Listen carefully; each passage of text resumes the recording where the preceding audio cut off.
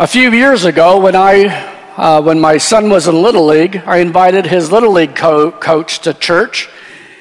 And he said, I'm not going to go to your church. I would be hit by lightning before I walked into your church building.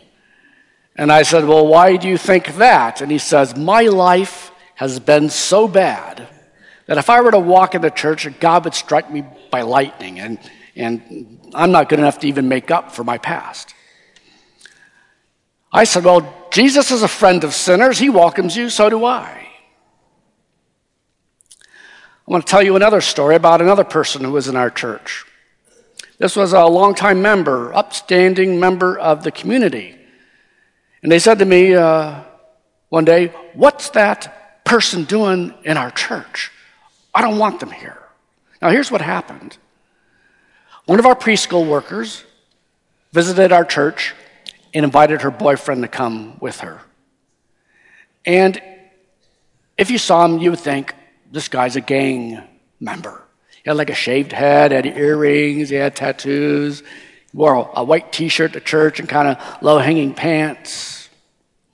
And a few weeks after he had been coming, this church member said, what's he doing in our church? He shouldn't be here. He scares me. So now we have our text this morning, and it speaks to both kinds of people. It speaks to the one who thinks, I have to get my life together before God will accept me. And it speaks to the person who thinks, you have to get your life together before I accept you. Here's the passage. It's from Mark chapter 2, verses 13 through 17. Once again, Jesus went out beside the lake. A large crowd came to him, and he began to teach them. As he walked along, he saw Levi, son of Alphaeus, sitting at the tax collector's booth. Follow me, Jesus told him, and Levi got up and followed him. While Jesus was having dinner at Levi's house, many tax collectors and sinners were eating with him and his disciples, for there were many who followed him.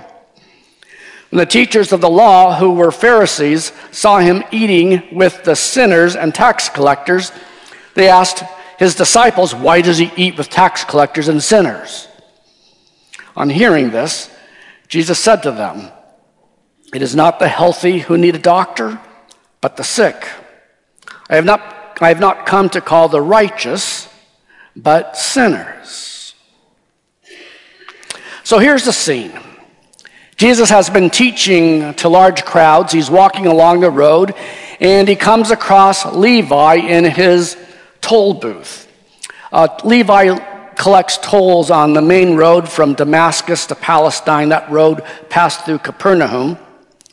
And in a way, we can think of him as the guy who works the highway scales, where trucks get weighed so they can be charged according to their payload. Or maybe you think of him as the toll booth guy on I-35. But tax collectors and toll booth collectors were despised for two primary reasons. They were seen as collaborating with the Roman emperors, who were occupiers. And when they charged their tolls or their taxes, they always charged you a little bit more so they could put the proceeds in their pockets. So suppose you're pulling your cart with a donkey. It's full of jars of wine. You come to Levi's tax collector's booth. You need the road. It's a good road. The Romans have engineered it well. They patrol it. The tax collector, the toll booth guy, looks at your load and says, it'll be this much money. And you know he's charged too much. But you can't do anything about it because there are Roman soldiers at the toll booth who enforce the toll. And so, since you need the road, you pay the price the tax collector asks for, knowing it's too high, knowing he'll put some in his pocket, and that the soldiers are getting a bit of the action as well. And so you go on your way, hating the Romans and the tax collectors who work for them. This is Levi.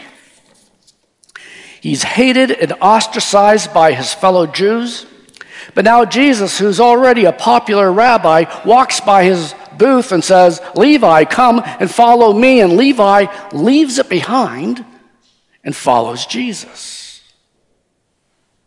Shortly thereafter, Levi has a banquet at his home, and he invites the only people who will associate with him: fellow tax collectors and other sinners, party animals, shady characters, people of ill repute and loose morals. Imagine if you saw me at a local bar, hobnobbing and joking it up with a group of shady people. Some of you would say, "Oh, I saw Pastor Stan at Club Rodeo. What was he doing there?" Now, our text in the Greek says that Jesus was reclining at table with them. So, Jewish people in those days had low-lying tables. You actually laid on the floor, perhaps probably on a carpet, but you had a cushion or a pillow underneath you, and you ate with this hand. But while you're laying on the floor, there's other people laying right next to you, and a person right behind you, and you're laying right next to them. It's an intimate thing to be eating in those days with someone. Levi probably had a home with an open courtyard. That's probably where they served their meal, and people outside could see who was at the banquet. And the Pharisees see that Jesus is with these sinners, and so they ask his disciples, "Why does he eat with tax collectors and sinners?" Jesus overhears their question, and he says, "It is not the healthy who need a doctor, but the sick. I have not come to call the righteous, but sinners." So that's the passage. What do we do with it? Well, it can apply to us on several levels. First of all, Jesus associated with, accepted, and welcomed people who did not have it all together. He welcomed sinners. Now, he wasn't compromised or dragged down by hanging out with them. We might be, but he wasn't. But he genuinely loved them and welcomed them. And notice there was no prerequisite to them coming to Jesus. They did not have to get their act together before he accepted them. And this is true of those who do not know him, and true of those who do know him. Because sometimes we think we have to get our act together before Jesus will love us, or draw close to us, or receive us. But this is not who Jesus is. The essential nature of God is love. Jesus came to display God's glorious grace, and grace embraces, loves, and treats people well, even if and when they don't deserve it. This is how all of us came to Jesus. We are his, not because we were good enough to be his. We are his not because we merited his good graces. We do not maintain our standing with God based on our performance.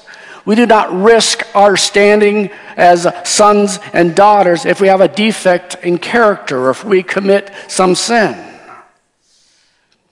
No, we came to Jesus because he called sinners to himself, knowing all there was to know about us, knowing all there ever would be to know about us, and yet he called us and welcomed us.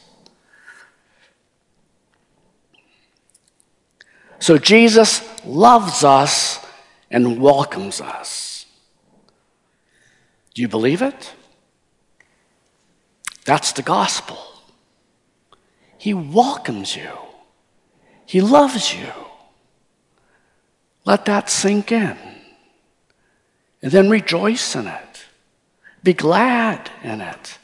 Revel in it. And then extend that welcoming heart of Jesus to others.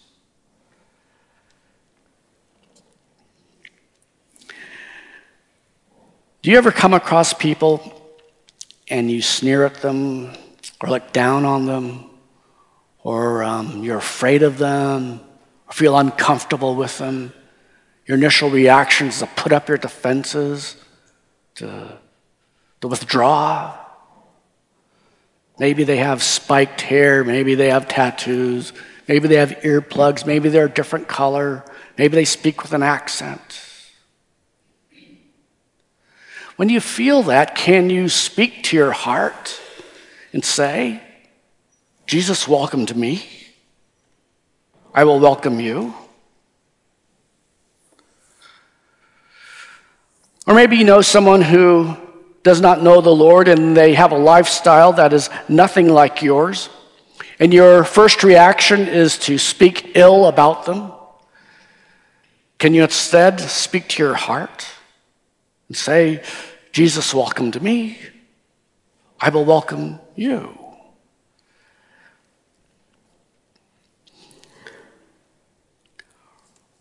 Or maybe you see someone you haven't seen at church before. The welcoming heart of Jesus welcomes them. Now, let me share why I'm going to bring that up. You know, we've been searching for a missions pastor since the beginning of the year. We're real close to announcing them.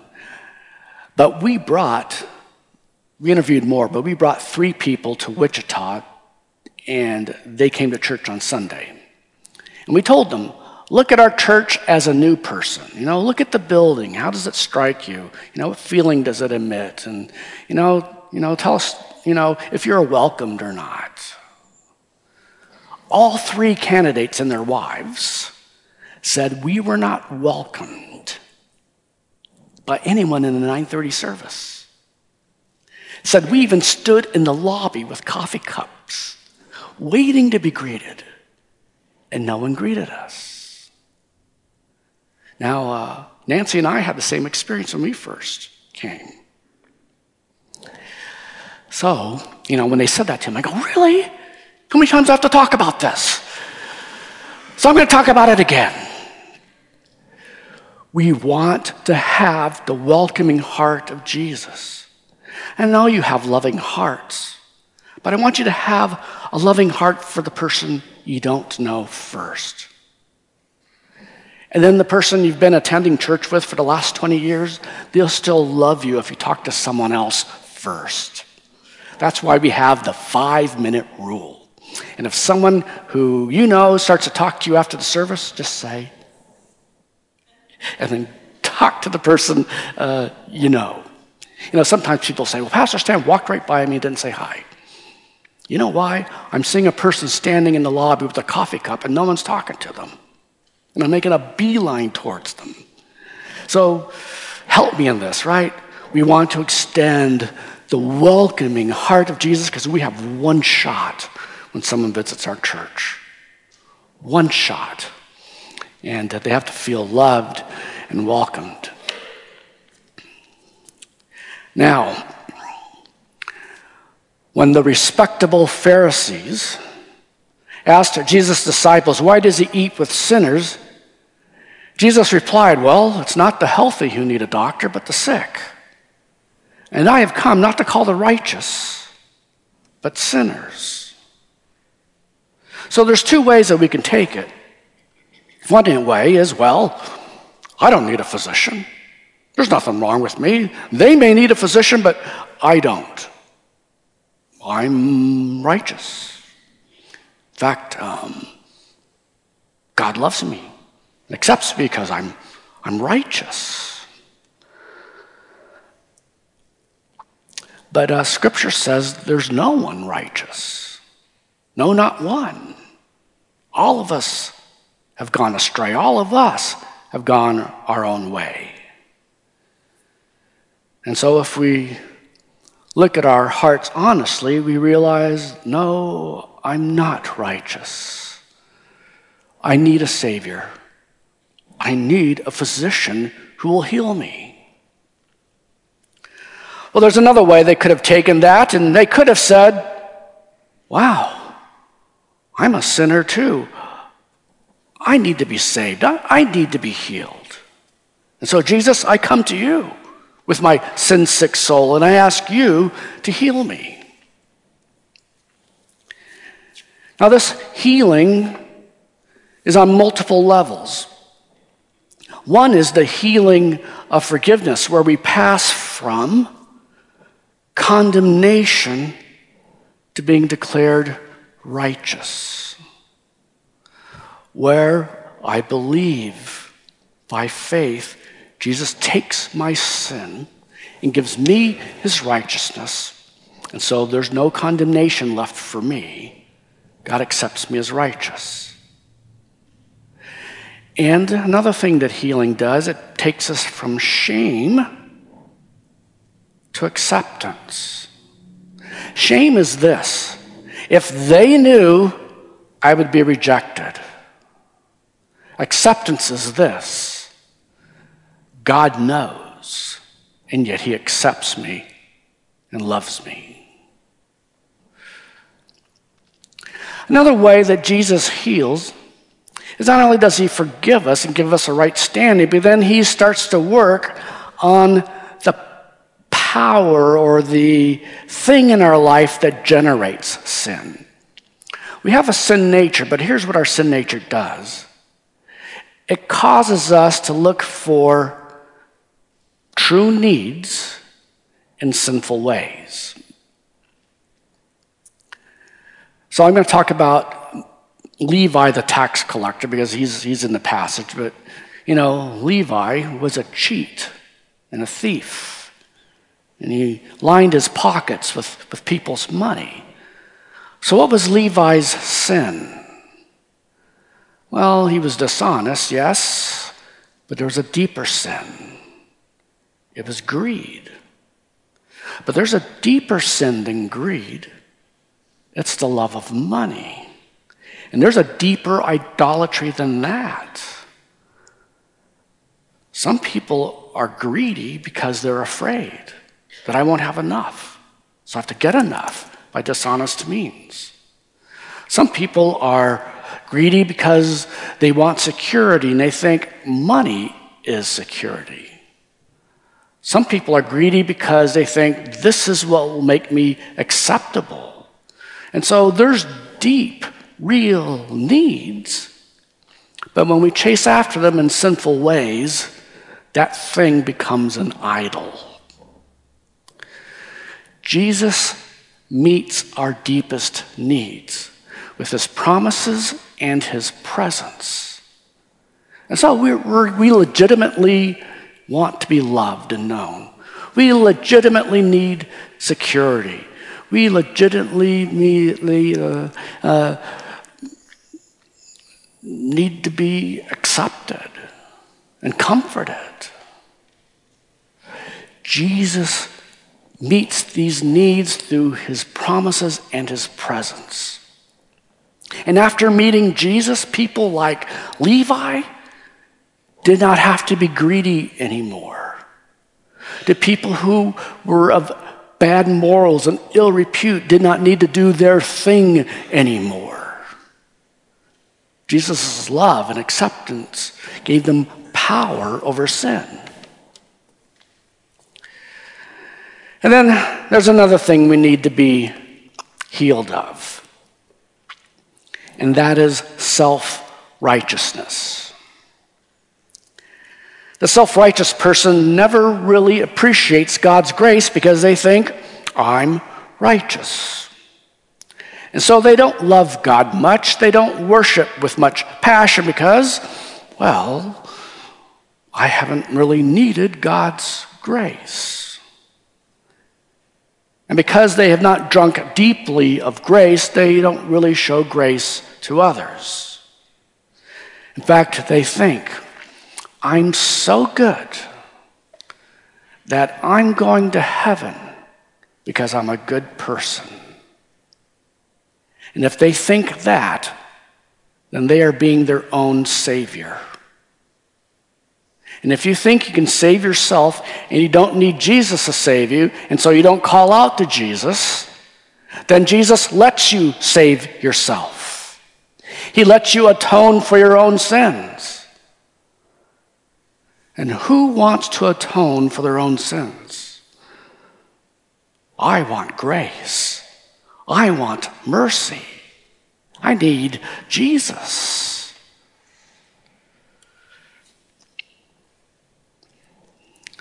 Jesus tells us, I'm the physician who heals. I can heal the sin-sick soul. Come to me and be healed. Remember that Little League coach I told you about? He came to church with his family and he did not get hit by lightning. He came again. He came again. And finally, he received the message of forgiveness. He received Christ. And he basked in God's grace. And that guy who looked like a gangbanger, he wasn't. But the first time he came to church, I welcomed him and greeted him. I asked him what he did for a living. He said, I'm a custodian for the school district, but I'm on disability now because I've hurt my back. And I asked him, well, can I pray for your back? He said, okay. And so I prayed for his back, and after I prayed, he said, sincerely, thank you. Well, he came back the next week, and he said, hey, my back's feeling better. Since you're such a good prayer, can you pray for my uncle who has cancer? And so I prayed for his uncle who had cancer. And he started to come to church, and he'd sit in the very back row. But eventually, he heard the message of forgiveness. And he gave his life to Christ. A year later, he joined the church. And if you go to that church today, he's a deacon. Totally different. And Levi, the tax collector, he got a nickname. His nickname was Matan Yahu. It means Yahweh's gift. We know it as Matthew. He received Yahweh's gift, and he was never the same. Jesus says, I'm the physician who heals. Come to me. Come. I'll welcome you, and I will heal your sin-sick soul. Let us pray. Lord, I pray for those this morning who do not know you.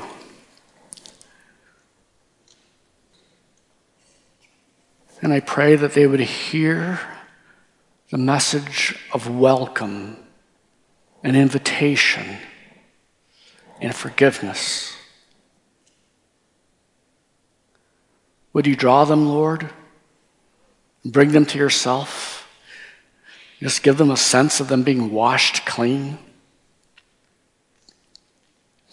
I pray for those this morning, Lord, who are keeping their distance from you because they think my sin keeps me from God. I pray that they would see the welcoming heart of Jesus. You welcomed them when they did not know you. You welcome them now. Let us run to you, Lord Jesus, in the hour of our weakness. Lord, if we are self-righteous, we confess that. If we're judgmental, we don't want to be any longer. Lord, we repent of that, and we want to be mindful that you're gracious and welcoming.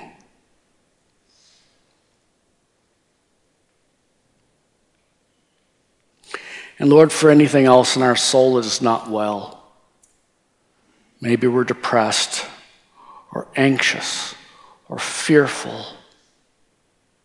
Oh Lord, would you heal us? Give us a promise. Visit us with your presence.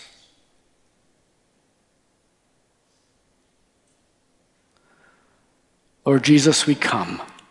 We come to you. We come to you to be healed. In your name we pray. Amen.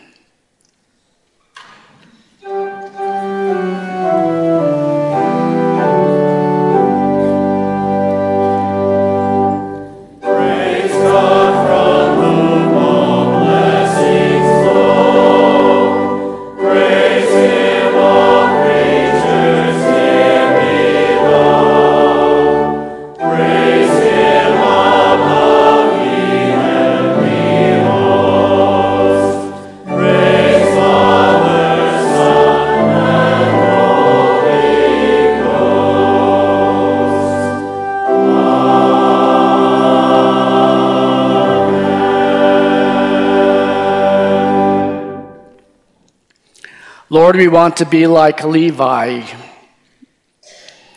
who ended up loving you more than his money. And generosity declares who and what we love. And so we choose to be generous because we love you and we love your gospel. Bless our gifts, Lord. In Jesus' name, amen.